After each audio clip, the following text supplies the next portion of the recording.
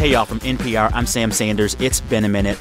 Today, we're going to bring you an encore presentation of one of my favorite conversations I've ever had here on the show.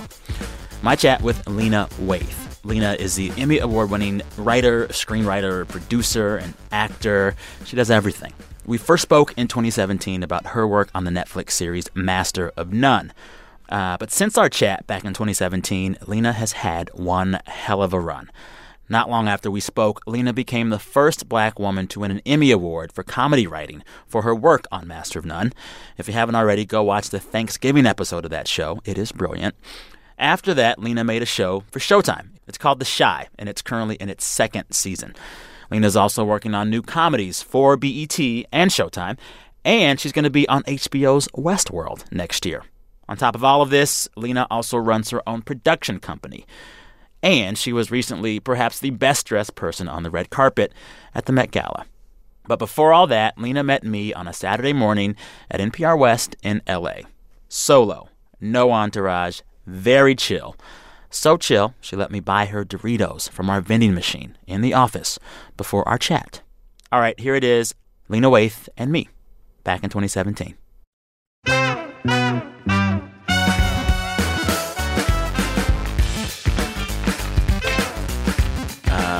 There we go. I smell Doritos in this house. Yeah, you do. You want some? No, I don't. I'm more of a Cooler Ranch. These are nacho cheese. Those are like, that's a black man. Okay. Yes. Yeah. Yes. That's blacker than this. Black? Somehow. No, okay. What's even blacker? Oh, I got the blackest snack item for you. What? My mom growing up, I don't know where Pork the rinds? hell she found it. Microwavable pork rinds. Okay, what? Like the I've way you never heard of microwave that. popcorn, you microwave pork rinds. Okay, I want that as well. Do you? I mean, well, I like the in our writers' room. This shows how black our show is. Yes. So this is The Chi. Brent's gonna get mad at you again for not being on the mic. Oh, okay. I know. Let me get Okay, here. there we go. Let me do it. Like I'm on Breakfast Club. DJ Evan be like talking to the mic. No, we have pork rinds. We actually have spicy pork rinds in the bag. What kind of spice? Just like hot pork Ugh. rinds. But I'm telling you, stink you up a say whole that room. they do. They're awful, but you put one of them things in your mouth and you just like, okay, there's a heaven, there's a God, and He exists. You're here. What is it? Saturday morning, It's a Saturday. 5 till 11. You're like kind of working right now, talking to me. If you weren't in here, how would you be spending your Saturday? What's your usual Saturday Oh routine? man, it's so funny because look. Here's the thing. A lot of people know this about me. I'm very much in love with my girlfriend. Oh, what's her name? Her name is Alana Aisha Mayo. I love that name. Such a good name. Yeah. She's like, it's like a Doug character.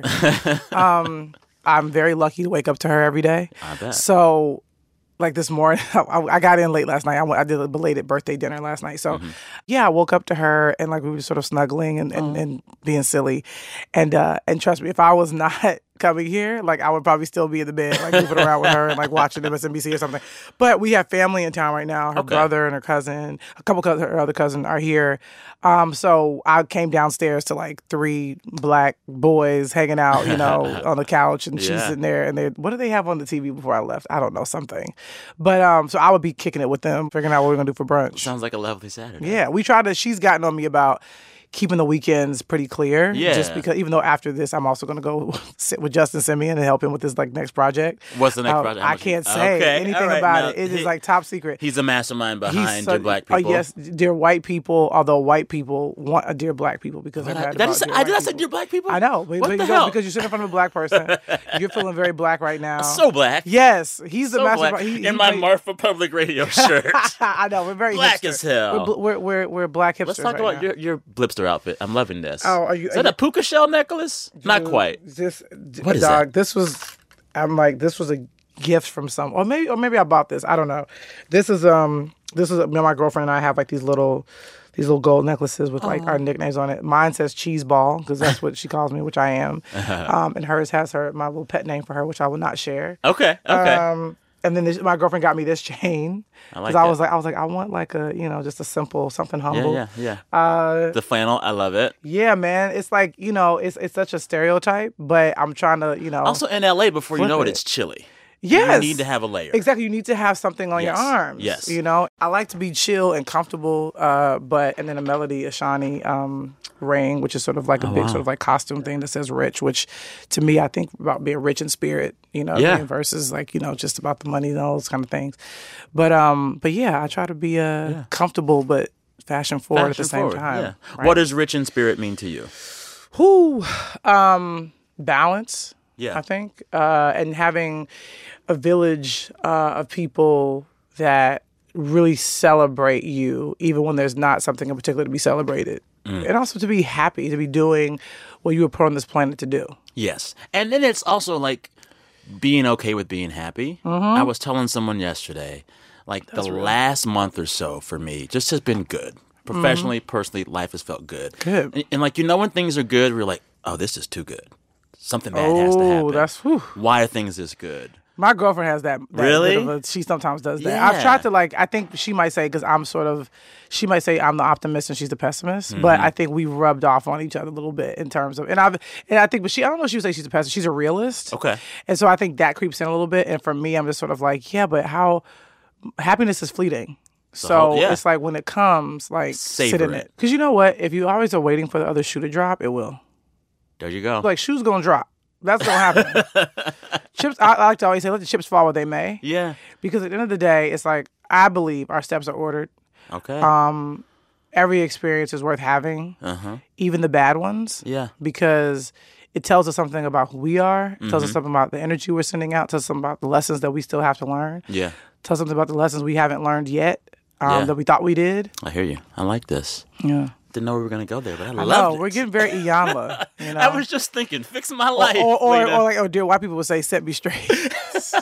What's the fake scandal show on the defamation? Oh my God. When Justin said that to me, I was like, who made that up? Justin. Okay, it's amazing. That's all him. You know. Well, I can't say how much the writers' room had to do with it, but I know he likes to poke fun at like stuff like that. Yeah. And I think too, it's like he's not, you know, he's not laughing at Black culture. He's really kind of like saying, let's together as a laughing group with make light of the things that we tend to become obsessed with. And at this point, Scandal deserves a little ridicule. Like when it started, I was like, this is groundbreaking. We were like, this is the best thing since sliced bread. And then like pretty much after they low-key sold Olivia Pope into slavery. Remember that? Wait, which that line when she was ransomed and kidnapped, and all these nations were bidding for her, and then it was not even real, and she like had sweated her weave out, so it was just like her natural. Remember, she was like I remember that. And after that was on, I was like, you know what? You like I can't. You know, I can't with this. It's like in Grey's Anatomy. I had to stop watching Grey's after Katherine Heigl's character tried to give CPR to a deer. Oh, see, I stayed on after that. Really? Yeah. I guess that wasn't my limit. Yeah, I was still in there. Okay, so you rose with Shonda. I mean, come on, I can't not. I mean, the thing I will say, I mean, you got to. Shonda's really good at hitting a reset button, you know, because and doing it in a very entertaining way. I mean, the fact that like she kind of cleaned house by having a character come in and shoot up the hospital. And so she gets to kill two birds with one stone. Yeah. She gets to breathe a little bit more life into the show. Yeah. And also get rid of people that she probably, you know, didn't need on the show or certain characters. And so it's like they got like high ratings, all this kind of stuff. And then she's rid of people that she's a pro. It's like she is Olivia Pope. Yes. It's like that's handled. Yeah. Thank you and good night. Exactly. Speaking of a writer like Shonda Rhimes, talk me through some of your... What kind of writer are you? I was reading somewhere that you decided when you were 7 years old that you wanted to be a TV writer. Right. One, I know. Talk about that. How weird is that? It's a little weird. I'm trying to think of my 7-year-old self. Could I even conceptualize of someone writing that stuff? I think for me, well, I definitely asked a lot of questions as a kid, but I think a big thing for me was I was so obsessed with television. And not what shows? I mean, here's the deal. I grew up, I'm 30, I just turned 33. So I was very lucky in terms of when I was a kid. I was born in 84. So was I. Okay, see. So it's like, in the 90s, like that era is like when I'm like, you know, really hyper aware of what I'm watching, all that kind of stuff. And when we were kids, we didn't have that weird thing about no screens until this age. We were like, no. Please. no TV during the week. Oh, my mom, I was raised by a single mom, and I lived with my grandmother. So my grandmother watched TV 24 hours a day, and my mom was like off at some job or on a date with somebody at any time of the day. So, and my sister was 2 years older than me, so she kind of was doing her own thing. So I really spent a lot of time watching TV with my grandmother and then watching TV by myself. And my aunt my mom's sister was also a big avid television watcher. Yeah. She was also really into movies, so she kind of like would take me to go see movies that I was like way too young to see. They took me to go see Love Jones when I was 12. Like I saw Love Jones gets hot and heated. Oh yeah, I was 12, but because it was shot in Chicago, she was like, "You should watch this." I saw Ferris Bueller when I was really young. She took my best friend's wedding. I remember going to see that in the theater. That's such a good movie. Yeah, and a lot of it, she really got hyped up on things that were shot in the city where I lived in. So she would take me to go see those movies and go like, "They shot that here." Sort of almost creating this weird, interesting pride in my city and also production there. And I'm so happy because I think my mom was like, "Look, there's stuff happening in these movies and TV shows that you should not repeat and you shouldn't see or shouldn't know. But just like, look, I'm not going to be a hover parent. I don't have that luxury. Yeah. So like you can watch it. And also my family would curse around me and she was like, just don't repeat it. But of course I did and I wouldn't. And I'm really grateful because I know how to curse and I know how to be. And I think they really kind of gave me a certain level of swag, like watching all those things. Going back to it, I think watching Obsessed with a Different World, Obsessed with The Cosby Show in a real way. As I got older, I really got into mimicking like Martin, living single, becoming Wait. You can't say mimic Martin and not mimic some Martin. Oh my God. Give me some Martin. Well, here's the deal. I like to do a lot of the characters he would do. Shanae one of which is is Shanae. okay. Can you do Shanae? Okay, here we go. So this is her. So whenever she goes to cuss that corner and sees her not two favorite people, which are Pam and Gina, she's like, well, looky. If it isn't little Miss Bourgeoisie, Gina, okay? And you should back up because you know what a good whooping feels like. Yeah, because I don't like you no way. Okay? I got Piston tickets, okay? Front row. Oh, you want these tickets? Okay, you got to come work in my shop for a whole day. I mean, she's like, 3, 2, 1. Deal is off. I mean, it's like, excuse me, I got to locate the insubordination.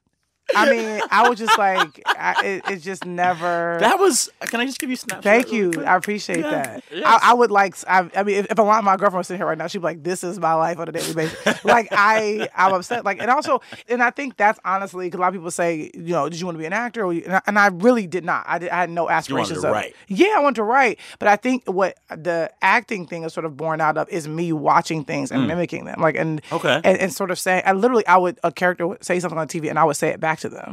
That's what I would sit and do, like as a young person. Just like watch these things again and again and again. It was like repetition. All right, time for a break. Stick around to hear Lena run me through this amazing list of Black women in Hollywood who helped Lena get her start. All right, BRB. Support for NPR and the following message come from WordPress.com. With powerful site-building tools and thousands of themes to choose from, WordPress.com lets their users pursue what they love by launching a site that's free to start with room to grow. Their customer support team is made of actual WordPress experts who are standing by to help you 24 hours a day, including weekends. And WordPress users own their content forever. Get 15% off any new plan purchase at wordpress.com/minute. Mitch McConnell has become a champion for conservatives. But back in the day, he once got support from groups like labor unions. I mark it down as one of the worst things I've ever done in my life. So you thought about it over the years? Oh, I still think about it every time I see his face. Mitch McConnell, a new series from Embedded. Subscribe now. So then, okay, child growing up in Chicago, loving TV, wanting to write. Walk me through how you get to L.A. I got to L.A. through Columbia College because they have something called the semester in L.A. And because the truth is, obviously people that go to Columbia have aspirations of being in some sort of, well, not all, but there's a lot of, they have a major where you can major in writing and producing and television, which I majored in. They had this semester, and a lot of it, they're really trying to get people to go to Los Angeles. That's sort of their mission. If you're a television writer, screenwriter, they're like, there's only so far you can get in Chicago. The cool thing is there's a lot of production happening in Chicago now, so a lot of those students, I think, are getting a lot of gigs. It's a good place to shoot. Yeah, they shoot. It looks like a city. Oh, yeah, it looks like a city. Such majestic architecture. Yeah, it's great. And so they they have the semester, and you have to have a certain amount of credits finished and all this kind of stuff to do it. And so I was like, I don't know. I was on the fence about leaving Chicago for some weird reason. You like Chicago a lot? Yeah, and my family's still there, and my home base was Where there. in Chicago? Well, I grew up on the south side of Chicago. Yeah. I lived with my grandmother, and then we moved to Evanston. So very different experience. Very different experience. But my mom went there for the schools. Like literally, she was like, you can't keep going to school here. Were you like the only black kid in your class in Evanston or no? No, we were definitely the minority, but it was a mix. I mean, it was predominantly white, but we had Latino kids, Indian kids, Asian kids. So that was a really cool thing, actually. Nice. The fact that it was diverse in that way. Yeah. And we loved it. I loved it. I went to middle school there, and I went to high school. I went to Evanston Township High School. Nice. Which was a wonderful. I don't think I'd be sitting here right now if I didn't go to that high school Why? and have that experience, because I think my mentality would have been different.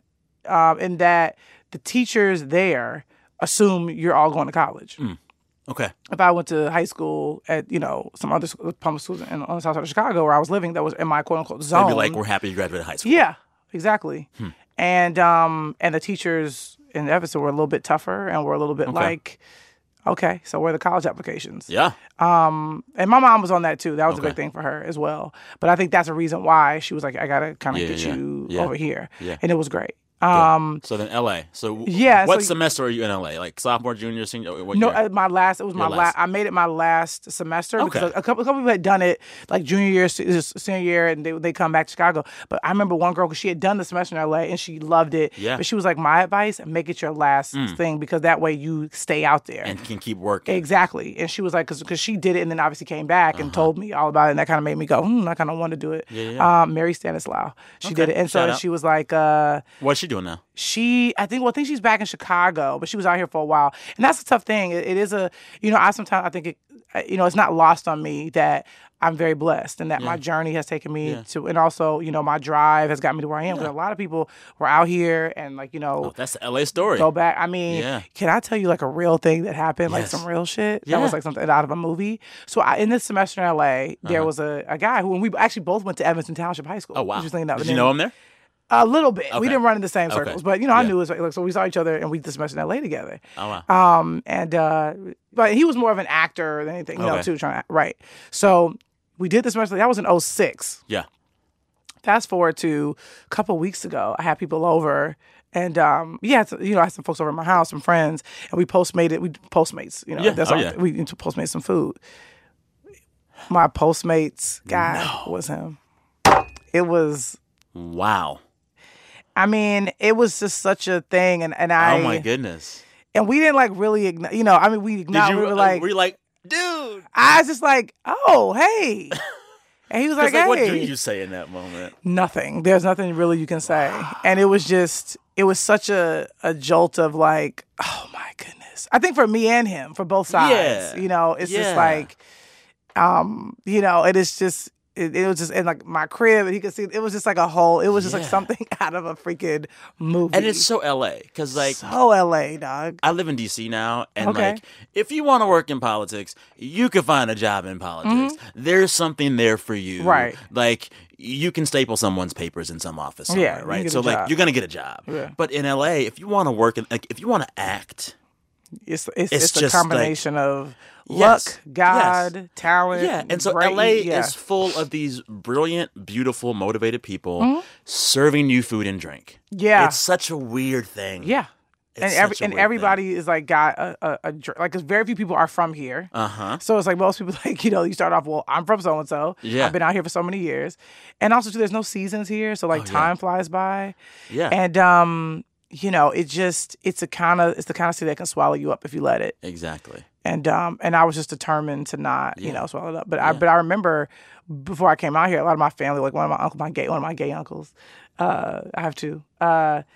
We never said the word gay ever. At Thanksgiving. Yeah, we're gonna talk about that. Yeah, I know. So crazy. One was a hairdresser, one was a flight stewardess, but like never ever had any spouses or anything apparently. And the family wasn't like, so. No. Just not discussed. No. One literally is a hairdresser. The other is a flight attendant. I mean, when I say that, people are like, are you joking? I'm like, nope. They both still do that, by the way. But they're more like, and it's like play uncles, and that like one of them used to do my mom's hair, so he would come over, and the other is like the brother of one of my aunt's boyfriends. Gotcha. So it's like, but it's like they'd be at the. I'm like, okay. Yeah. But I say all that to say, when I was leaving, he was like, you got to go out there and like take it over. He's like, you got to go out there and really, and I'll never forget those little things. Like him saying to me, he's like, you're going to go out there and really, run the town. Yeah. And I was like, really? That's the vibe you get? And he's like, yeah. And so I was like, okay. So just like little things like that. And like my professor at the time who like read a girlfriend spec I wrote in his class, and he like winked at me before I walked out. He was like, yeah. And you ended up writing for Girlfriends, right? No, I was an assistant to one of the showrunners over at Girlfriends. Okay. Which is like one of the best shows of all time. I mean, come on. I was writing spec scripts for that show. Like, I knew it like the back of my hand. And like, I hate that we live in a country where we love series, sitcoms, dramas about women friendships. Girls, Sex in the City, the list goes on. I'm trying to get one on there myself. Yeah. Why can't we acknowledge that Girlfriends was one of the best there was? Dude. I feel like it's so slept on. I know. I think it's because maybe it's because of the network that it began on. Was it UPN? Started on UPN and then turned into the CW. Oh yeah. It's hard, when you're on a network like that. I think when people sort of like don't take seriously but that being said, it's like big ups to Mara for like really like pushing and trying to make something smart and interesting. And it was really smart. And just like special and timely and people still mess with it. Oh yeah. Okay, so you're here for the semester. Right. Does it work out well? Like, do you land a job as soon as that's done? No. Or what? What's the timeline? You land an internship. You can, Okay. That's easy to find. Actually, I don't know. I think not paid. But I think it actually be more difficult now because I'm very blessed. At the time I came out here, you know what I'm saying? It was like 2006, and you could still get an internship. So I started interning at Edmonds Entertainment at what the did time, they do? which was Tracy Edmonds and Kenny wife of Babyface. Yeah. Or they still work together. They still work together. Okay. They were divorced at that time. Gotcha. But yeah, they were like, they had I would come in there and like do little odd things and like go on like the shoots for the reality shows they were pitching, little stuff like that. Okay. And I interned there for like way longer than one should because I got comfortable and it was cool. And then I started working in reality television, which a lot of people do. Whoa. To like, because and by that I mean I would watch footage of like the Real World Australia and just like transcribe what was happening so the editors could like pick and choose from like different cuts and like yeah, that's what I did for like a couple of years. So were you just like I went to college from for 6 this? p.m. to 3 a.m. I did that for like gotta be like a year or some change. Did you like that? I like the people that I sat next to. Okay. And like, you know what I'm saying? That's diplomatic. It was like, it was just such a, but also I like the fact that finally it was a job where I could pay my rent and like my stuff. It was it made me independent. Okay. And then during the day I would intern again to go pay at this literary agency. So how many hours were you putting in? Oh man, the literary agency was in Beverly Hills from 9 a.m. to 5. The transcribing job was in the Valley. So that's an hour drive to 6 to be there till like 2, 3 a.m. in the morning. And then you had to be back at work at 9. And go back, yeah. And I just was like... just on that 405. Oh, living there. I just remember, like, I know this is going to pay off at some point. Like, but I think that's a big thing for me. And I don't think I was even really able to... on the weekends, I would try to, like, write and whatever. Yeah. But I was just like, I have to, like, be good at what I'm doing. Otherwise, this is just, like, torture. This is cruel and unusual punishment. So then what happens after that?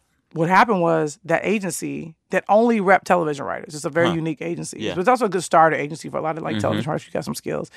I was like, I hope they'll like me enough that they'll give me an assistant gig working for one of their clients or something. Yeah. Sure enough, one day in the office, I'm like at the front desk doing what I normally do. And they go, okay, so the woman who runs Girlfriends, which is not Mara because she's running the game, but she has a young woman that came up under her that's going to run the show, needs a new assistant. Like, do you want to go? We can get you an interview. Yeah. And I was like, okay.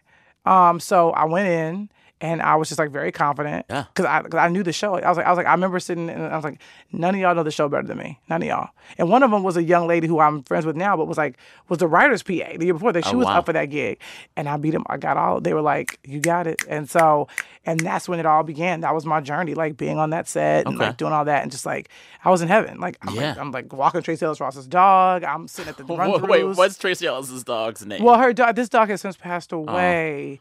But her name was Ladybug. She's a great dog. Oh crap! Was it a? I don't want to get it wrong. It might have been a Shih. I don't know. It wasn't. I don't know. I can't remember. It was a tiny dog though. A really sweet dog. Tracy Ellis Ross seems like the coolest, nicest person She's really in sweet. the world. Funny, gorgeous, like very, to be raised in the way that she was and to be as like grounded as and she like is. very, in touch with folks is like I think a real testament to her mom. Yeah. Anyway, this ain't about her. It's about you. Girlfriends, and then what? I got a call from Mara's assistant, her then former assistant. He said, hey, we got, Mara's best friend needs an assistant. And she recommended you. And I was like, oh, snap. Because I wasn't even working directly for Mara. Mara would just see me on set running around. Yeah. And her best friend, of course, was Gina Prince Bythewood. And she needed an assistant for her post on Secret Life of Bees. Yeah. So I went, interviewed. It was phenomenal at her house. Met her. You see, like, the poster Love and Basketball and, like, all that kind of stuff. And so I went, interviewed, and started working for her. And she's been, like, my, industry mother. She always joke, well, I had you in my teens ever since. And so, and then while I was working for her, Gina was like, okay, so there's this woman who's directing her first movie, and we know she needs some help as from PA or some assistant type of place. And I was like, we think you'd be great. Okay. And that was Ava DuVernay. Wow. And that was like, I Will Follow. And I would work on that movie. Which movie? That was her first movie, okay. I Will Follow. Yeah. Worked on that, and then she and I have been tight. Is she the homie? Since she is. Wow. Which is a phenomenal thing to have, and I'm grateful to the Bythewoods. And I love how, like, your story is full of, like, black women helping other black women. Absolutely. That's good. And it's the thing that I really took on and, like, try to pay it forward. And as I was driving here today, I was talking to one of my mentees and, like, helping him. Like, he did a spec of Blackish, speaking of Tracy Ellis Ross, going full circle. And just telling him, like, about ways to implement notes he's gotten from his writers group that we've helped form and try to help him how to figure out how to do rewrites. Yeah. And so you transitioned at some point from assisting to writing. And right. You wrote, what shows have you written for? I've only written on 2, and they could not be more different. One was a Nickelodeon show that only lasted 1 season called How to Rock. Was it good? Symphonique Miller was the lead, which is Masterpiece's daughter. Oh, right. You know what? Masterpiece kids have. They're good. Because isn't Little Romeo his kid too? Yep. Little Romeo's like talented. He's like, he's out here, making funds, man. Yeah. Like, they're doing stuff. They stay busy. So Symphonique had a show. You wrote for that. Yeah, I wrote on that, and then I wrote The Shy. It was called Chirac before, but now it's called The Shy. This is your new Showtime series. That eventually later would ultimately, land at Showtime. How did Aziz happen? Aziz happened because while I was on the set of Dear White People, the feature, I got a call from my then manager that said Allison Jones wants to have a meeting with you. And this is like a legendary casting director. Mind you, I didn't know who she was. I didn't know. I didn't know casting directors. She's cast everything. She cast Bridesmaids. She cast America's The Office. She cast. Did she cast Fresh Prince of Bel-Air? She did. That's amazing. She did. She's like a crazy resume, but I just didn't know. I didn't know who that was. I was like, and he was like, she's a pretty famous, casting director. I was like, why does the casting director want to meet me? I'm not like casting anything. Yeah. So, but he was like, I don't know, just you should go. So I was like, okay. So I went, and sure enough, she had sort of seen me in interviews and seen some of my work, and she was like, are you interested? Do you have any interest in acting at all? And I was like, not really. I was like, not particularly. Yeah. And she's like, okay, well, let me bring you in for some stuff. And how'd you feel when she told you that? I was like, okay. But we had a great conversation. We were talking about TV. Obviously, she has great taste and things. So we just connected on that level. And sure enough, she did. She brought me in for a couple different things. And then one of them I booked, which was a small part on The Comeback, season 2. Okay. Which was one of my favorite shows of all time. Yeah. So I was very hyped about that. And Michael Patrick King directed me. I spent the afternoon with him and Lisa Kudrow, which was phenomenal. Lisa Kudrow seems like she's like always just hilarious. She's a genius person. Yeah. She's a genius person. I love it. Like, yeah. Genius. So then I guess one day Aziz and Alan, because she was obviously casting their show, they asked her to send them interesting people for like to kind of talk to, not even like really read. So by the grace of God, she mentioned me. And I went to Aziz's house and sat and talked to him and Alan for like 30 minutes. Like I didn't know he had a show. I didn't know what it was about. I didn't. Yeah, we just like go to his house. Just go to his house and talk to him. And that's why I was like, well, it's coming. The meeting is coming from Allison's office, so it has to be active. But I'm like, casting. I'm not reading anything for them. It was very. They just had you talk about you. Yeah, it was just talked about what was going on in my life. I just fallen in love with my girlfriend. Okay. So I was like, well, made out with her. And now she's my everything. That's happening. And just being silly and just being myself. Yeah. And then I got a call after that to say, okay, Aziz wants you to read with him. Okay. And so then I finally got some sides. I didn't get a full script, but okay. And I asked like, can I play with the script? And they were like, yeah, sure, why not? Like write some stuff. Write some stuff just to add some things to give it some flavor or whatever. Yeah. So I did, and so that meant that Aziz wasn't aware of what I was going to say back to him when I sat down to read. Oh. So I come in. Now we're in Allison's office. And, yes. And I'm sitting with Aziz, and Alan Yang is there, and Allison's there. And it's somewhat of an empty room, which is always preferred, when we're auditioning. And so I start with him, and we're going, and he's just like cracking up at the little things I'm saying. And I'm saying back, and Alan's laughing, Allison's digging it, and you can just feel from that moment, like, okay, there's something here. It's so cool too because Allison has somewhere on tape, like me and Aziz reading together for the first time. Really, and I'd love to see it because, like, you could just feel like there's just a natural kinship there. And you weren't scared? No. Okay. I wasn't. Maybe it's because they let me play with the words myself. So it was you. And then we ad-libbed a little bit, one of the Nice. scenes, where Aziz kind of started riffing. I kind of started going with him. And Can you recall a certain ad-lib? yeah, one of which was like, yeah, man, like, I remember saying thought. And For listeners that don't know, this is NPR. Those hoes, that them hoes, that hoe there, over there. That hoe over there, which we bring back in the Thanksgiving Yes. episode. Kim Whitley says it beautifully. And Aziz has a great little comeback. It's an acronym. So great. It's an acronym. I remember watching that with somebody, they were dying. They were like, oh, it's an acronym. Yeah. It's so funny. So I said that, and he was like, the fact that I was actually explaining something to him that he didn't know while we're ad-libbing. Because now he's kind of like, I'm genuinely having a conversation with you again, like in this scene. Yeah. So that was that. And I remember like making a joke about like, you need to, like, don't date a Cassie. You gotta find you a Like Cassie. P. Diddy's Cassie? Yeah. She's beautiful. And she's gorgeous. But I said something, I was like, you gonna get a Cassie? If you get a Cassie, that means you set for life. Some shit I said. And he was just like, what? He was like, who are you right now? So then I came back, I read again. We were a little bit more on the book that time. Okay. And then the next, I got a call to come test. Yeah. Which is like really awkward. You go in, they film you, and all these people there. It's great. And then like not even like a week later, they called and said, we want you to come be a part of the show. And they gave you the role of Denise, which was originally meant for a white straight woman that might have been his love interest. I think they didn't. All they knew was they wanted a girl in the crew, and I think when thinking about that girl, I don't think they necessarily thought she was going to be black or that she would be a lesbian. Yeah. But I think such kudos to them, because I think they met me and they were like, okay, well, she's the one. Let's alter the role to her. Yeah. And I think they kind of thought, that's actually interesting perspective of like, even though, because I think it would have been cool if they had a straight woman kind of giving like a perspective from the other side. I think they kind of had that with Lakshmi, who's now in season 2. Oh, yeah. A little bit more, but yeah. I think they kind of got a kick out of it. But I remember coming in for the first table read and they still hadn't decided. And Aziz was like, if you're going to be straight or gay in the show? Yeah. And Aziz was like, well, we're thinking maybe she'll be a lesbian. And I was like, I'm not mad at that. Yeah. Would you have felt comfortable playing a straight woman? Totally. Because I think it would have been funny. You know what I'm saying? Like my cadence and my vibe or whatever. I'm not gonna like wear like a skirt and all that kind of stuff. So to me, it could have been. And also too, there are some women who are more masculine than feminine that are straight. Yes, you know, totally. So I wouldn't have minded. But also too, looking back at it now, and this didn't really come up in our conversation, but we weren't aware at the time of how little representation there was of queer people of color on television. So in doing it, you know, I think we got a couple of rounds of applause about it, but it was not conscious. It was just sort of, oh, this is who I am. This is how I walk through the world. And they were like, we respond to this. Yeah. And that's why I was so cool at the reception of the character, especially first season, obviously second season too, has been so warm and kind, and people just really they just really like Denise. They love it. And I mean, let's talk about, for me, my favorite episode of the series thus far, the Thanksgiving episode. Oh, thank you so much. Which I'm sure you've been hearing about how much people love it. It's really good.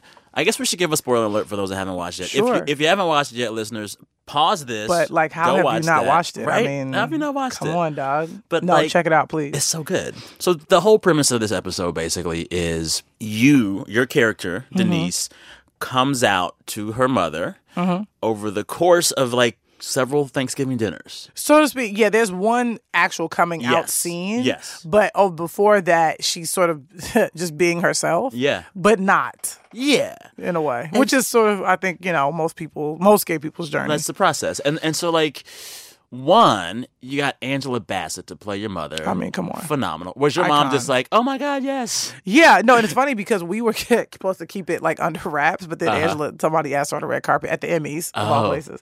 So what do you have coming up next? She's like, I'm going to go and be on Master of None, play Denise's mom. But we didn't care. It was fun. So then that came out, and so that's how my mom actually found out. So what did your mom say? She was just like, oh my God, that's amazing. She was so obsessed. Yeah, I read somewhere that you and Aziz both love Angela Bassett for many reasons, but in part because of her role in The Jacksons, American 5, American Dream. I love that miniseries. I mean, it's iconic. What's your favorite Angela Bassett line from that movie? Oh, well, I mean, the go-to is I don't want you, I don't want you, I don't want you no more. I love that. It's amazing. Yeah. So this episode, I was watching it actually on the plane coming back from somewhere, so I'm weeping on the plane watching oh my gosh. Episode. I didn't even know it was available on planes. So with Netflix now, you can download stuff and watch it later. There we go. So see, you about that new okay. That new got you. Yeah. But it's so poignant. How much of that is straight up your life and how much of that is you and Aziz like writing something? The only thing that's not my life is I don't have an Indian boy that I grew up with. And smoke weed in the room. Right. And I did not bring home my nipples and toes. For those that don't know, Nipples and Toes 23 is the Instagram account of one of your girls thoughts. That I'm okay. What? She's not a thought to my character. She's a lovely young lady. But okay, unbiased opinion, is she a little thought-ish, thought-esque? You know, ish. Ish. You know, we all have those moments though in our lives. We do. Yeah, but everything other than, everything from the Lebanese thing, which I genuinely said when I came out to my friends. You called yourself Lebanese and yeah, not which lesbian. Aziz thought was hilarious. Which my friends at the time thought was kind of silly too. They were like, Yeah. what? The grandmother stuff. Kim's character is Kim Whitley, who I think is an unsung hero of Hollywood and of this episode. She's a combination of a lot of my mom's friends. Okay. You know, who are like play aunts, to me. You know, but literally like I took like 3 of her friends, like put the things that they said to her like in one person's mouth. Yeah. So but she became such a great character, Yes. you know. What does she do with this? There's twice where she yells at Aziz. Oh my God. Was the She's second like, time over the we know it's in the damn yams. And she's like, got the nipples, got the toes. She's like so great. All right, one more break here. When we come back, we'll talk more about Lena's Emmy-winning work on the Thanksgiving episode of Master of None. BRB. Support for this podcast and the following message come from Vrbo. Finding the perfect vacation home is hard. You start off looking for a beach house big enough for 6 and wind up watching videos of surfing dogs. Vrbo's got you covered, matching you to the perfect place to stay for your getaway every time. Download the Vrbo app, VRBO, and put an end to frustrating vacation searches. Discover everything from condos and cabins to villas and castles. Let Vrbo find a home that matches you.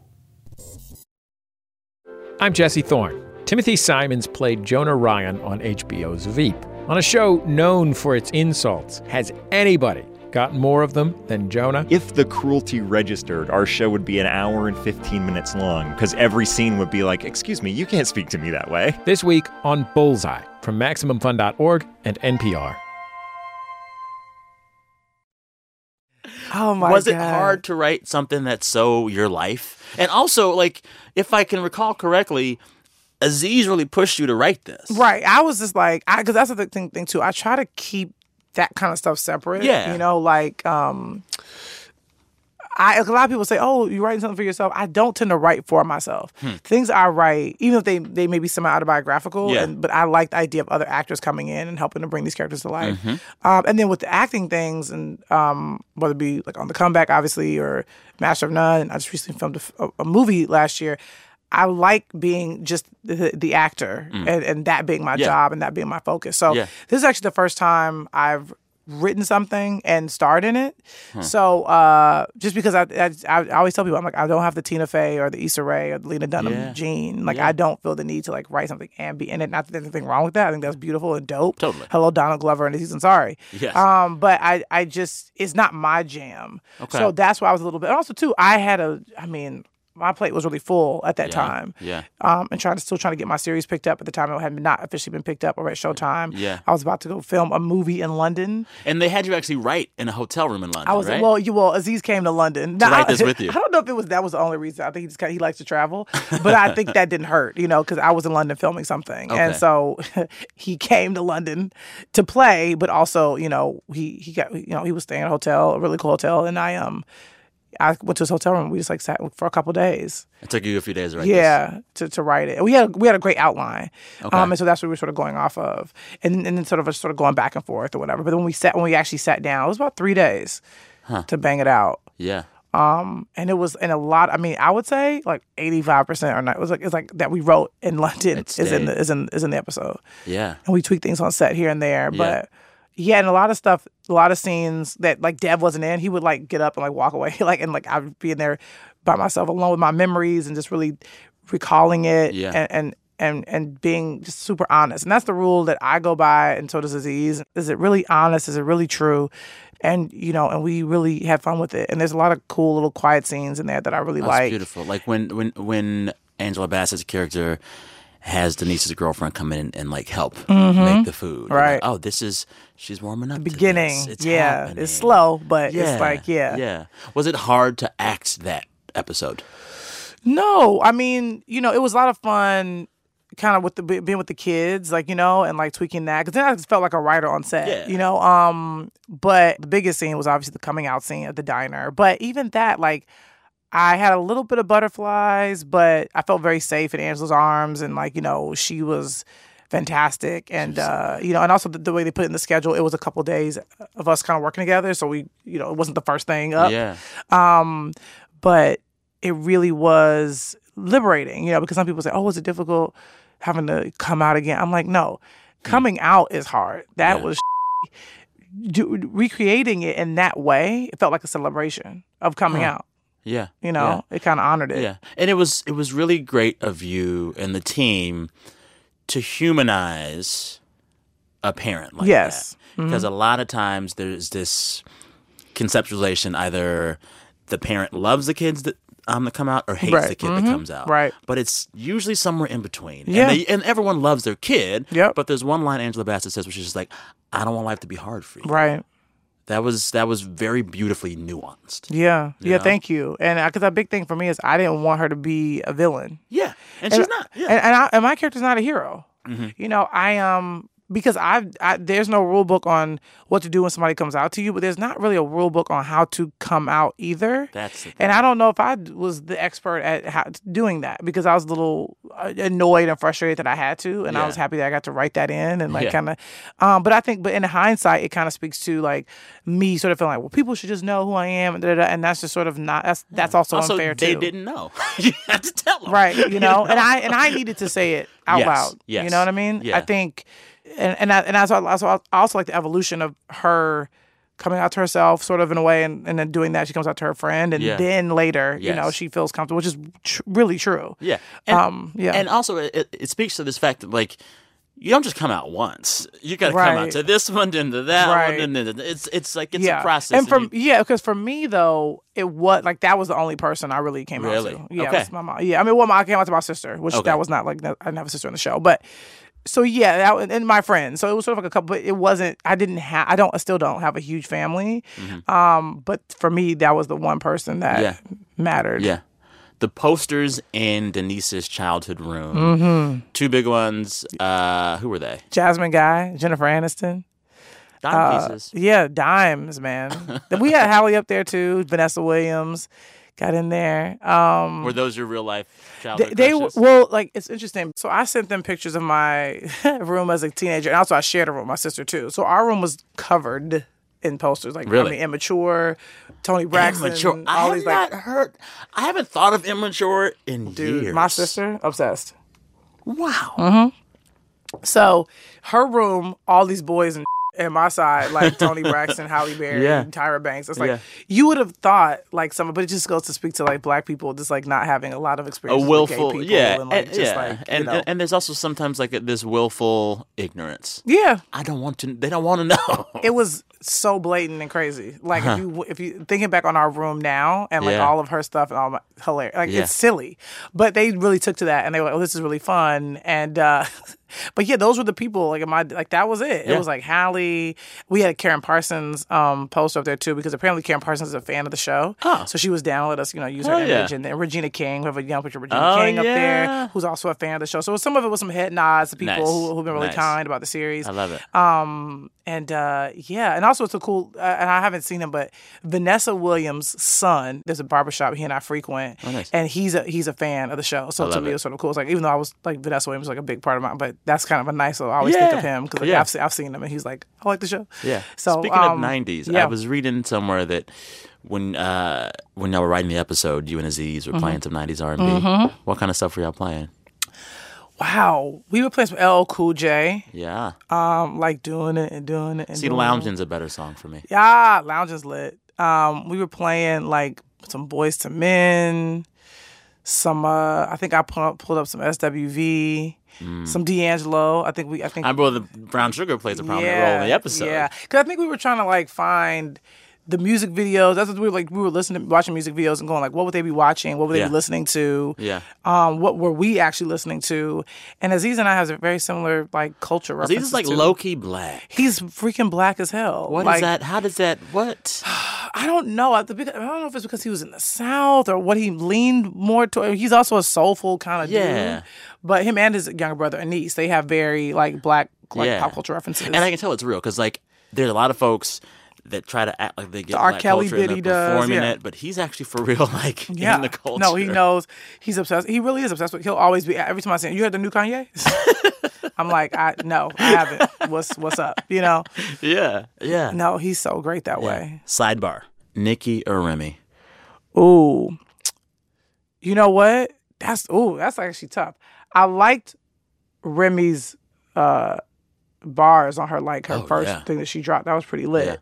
But if you're going by just pound for pound and like put numbers on the board, like you can't deny Nicki's prowess. I mean, also like Nicki Minaj could rap Dr. Seuss lyrics from now to the end of time. Her verse on Monster is enough. Impeccable. And also I saw her live when I was in New York filming season 2 of Master of None. Jay-Z, this sounds very Hollywood. Jay-Z and Beyonce did like a sort of a charity event at the Barclays, and so they had a lot of different like musicians come out, including Beyonce. But so Nicki was one of those people that came out, and she just like freaking came out and just like murdered it. Like she just like slayed. It's like the dope thing about her, which I think a lot of rappers sort of don't have. You can't really make out what they're saying, and you can't hear them. She enunciates. Her diction was so phenomenal. Like she just sounded really clear and. It was lit. Like that's what you want. And also too, the bars are really fun. And the punchlines are really funny. So Nikki, we love you. Yeah, we do. We love Remy too. Remy, I think both of them are queens. You know what I'm saying? It's just like, but in terms of numbers, you can't. Numbers on the board. Yeah, you can't deny it. Okay, so back to Master of None and the episode based on your coming out as a black woman. I want to read something to you. There was a piece by a young Latina writer, Ludi Leva. I'm going to get her name right when I pronounce it later. But she wrote in Bustle, quote, I saw myself on the screen with her in almost every scene. I felt the heavy silences at the table and sensed the forced conversation and visceral discomfort throughout the years. When her mother requested her silence, you know you can't tell your grandmother because she won't be able to handle this. I felt the suffocation of my own silence. I looked into Angela Bassett's dark, grieving eyes and saw my own mother's pain. Like, how many people have seen themselves and their experience in this episode? I mean, the response has been overwhelming. I mean, young people, teenagers have messaged me on Instagram. A lot of people have hit me up on Twitter. I try to respond to as many people as I can. A lot of people hit me up on Facebook and in the messages. It's just been really beautiful and really wonderful. And I think the fire that I have in my belly remains, but it's thrown all kind of paper and wood and fluid on it, like, because it just really makes me. I think what the resounding response to this episode is saying, I think to the industry and to me, is that we're ready for more stories like this. And we're ready for a series. Because I can't count how many people like, can we get a spinoff or whatever? I'm like, I don't know how realistic that is, but what I'm trying to do is really tell my story in the way Aziz told his. And that those stories can be prestige television. Oh, yeah, absolutely. Not just the stuff on those other networks, but like prestige. Because that's not even my brand. You know what I'm saying? It's like, and that's what I'm really pushing and fighting and still grinding. And also trying to make sure, my voice doesn't get watered down, because there are instances in which like some places are sort of like, oh, we prefer this person's voice to yours, but it's, but you're the face of it. You know what I mean? So it's like, but for me, it's about, getting to a place where I can have a real voice and really be empowered and tell my voice and tell my story in a way that obviously will connect to people this way. That's what it's telling me. They're like, keep fighting to tell your story and to do it on your terms. And that's what I'm doing. And also, too, it's like, it's interesting because I think of James Baldwin often just in my life. And I don't think I think his work became a sign of the times, but I think for him, I think he just wanted to be a great writer. He wanted to be a great artist. And I think the same still goes for a lot of us. But I think we have to be mindful of the world we live in and make sure that we are not only being great, but we're also serving a purpose. and we're opening doors for those to come after us. So we still got firsts, and that's all right. I just look forward to the day when it becomes less odd for people to be doing the things that we're doing. Yeah. It's happening. Yeah. It's happening. Yeah, slowly but surely, step by step. We're getting there. Let's talk about your new stuff. What's coming up for you? How much can you share about it? I know. I'm going to be in a movie. What movie? Can you say? I don't know if I necessarily have to say, because I think if somebody wants to Google, they can figure it out. I'm not going to say it, but I filmed a really cool movie. Okay. That's exciting. And I don't know if I'll do press for it because my character is a bit of a reveal. Oh, okay. But if I don't do press for it, when the movie comes out and people see it, I think it'll be a really lovely surprise. I'm excited for this. I'm very excited. Also Shy. Yeah, the Shy. We don't know when it'll air, but we're assuming maybe top of next year. Okay. What's that show for folks that haven't heard about it before? Oh, it's about. I really want to humanize Black people. Yeah. In Chicago, particularly. Yeah. Because I feel like the headlines and stuff has been sort of painting them in a certain picture, especially in Chicago. Yeah. It's one type of Black Chicago. Right. Exactly. So, and we're trying to get it right. It's trial and error. We're trying to figure it out. We all want to make a good show. Yeah. So Common's in there. Well, we'll see. But Common's an EP. He's really trying to do more producing and stuff like that. And so, myself, Rick Famuyiwa directed the pilot, and Rick Famuyiwa is a phenomenal human being and a wonderful person. Somebody I want to work with again and again and again. So, and Showtime has been fantastic. And so we're gonna try to have a show for y'all top of next year. We'll see what happens. And it's just been so nice to see young, talented people of color just do their thing. It's funny enough, I know Cord Jefferson. Oh. He wrote the New York I Love You episode, which is also brilliant. He's so dope. He did a Vice piece, too. Yeah. I saw him on that. And, I knew him years ago back in D.C. So dope. DC, when he was just still hustling. I'm like, you made it good. And I'm like, you made it good. And Aziz made it good. Mm-hmm. It's so good to see this industry take people of color seriously in a way that I felt like was not happening. No, in a real way. Because for a second, it was a bit of a fad. Uh-huh. And now we're, I like to say, in vogue. Hell yeah. You know what I'm saying? Hell yeah. Speaking of in vogue, great 90s R&B. Oh, come on. Hello. Yes. So we should play more of them. Hell yeah. Take it it's because with stuff like Get Out and Moonlight, because the truth is we're in a business of heat seekers and copycatters.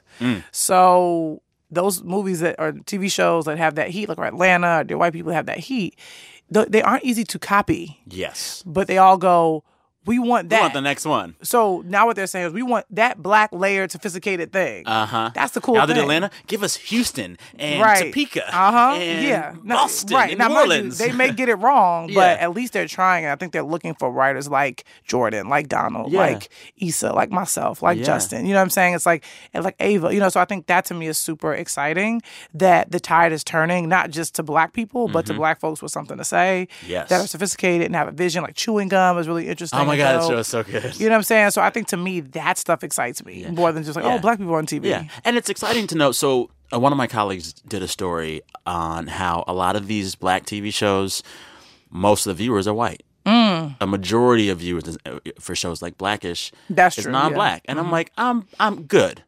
I'm glad that white people can take a story and hold on to it like it's their own, even if they don't look like them. Right. Like that is an evolution that I appreciate. Yeah, me too. Me too. I think it's important. I think that's a part of the revolution. Yeah. For a white kid in Brentwood to watch Atlanta and ID with it and feel like it's a part of him. Yeah. That's how we actually, I think, build bridges. Yeah. Because now they're seeing a layered version of a black person versus what they always assume they see. Or I don't mind tropes. I don't mind playing with tropes. But my thing is, as long as they feel like three-dimensional human beings, I don't give a what they do. Yeah. Look at Sopranos. Look at Mad Men. Yeah, no one you know was, what I'm saying? yeah, Look at Nurse Jackie. Yeah.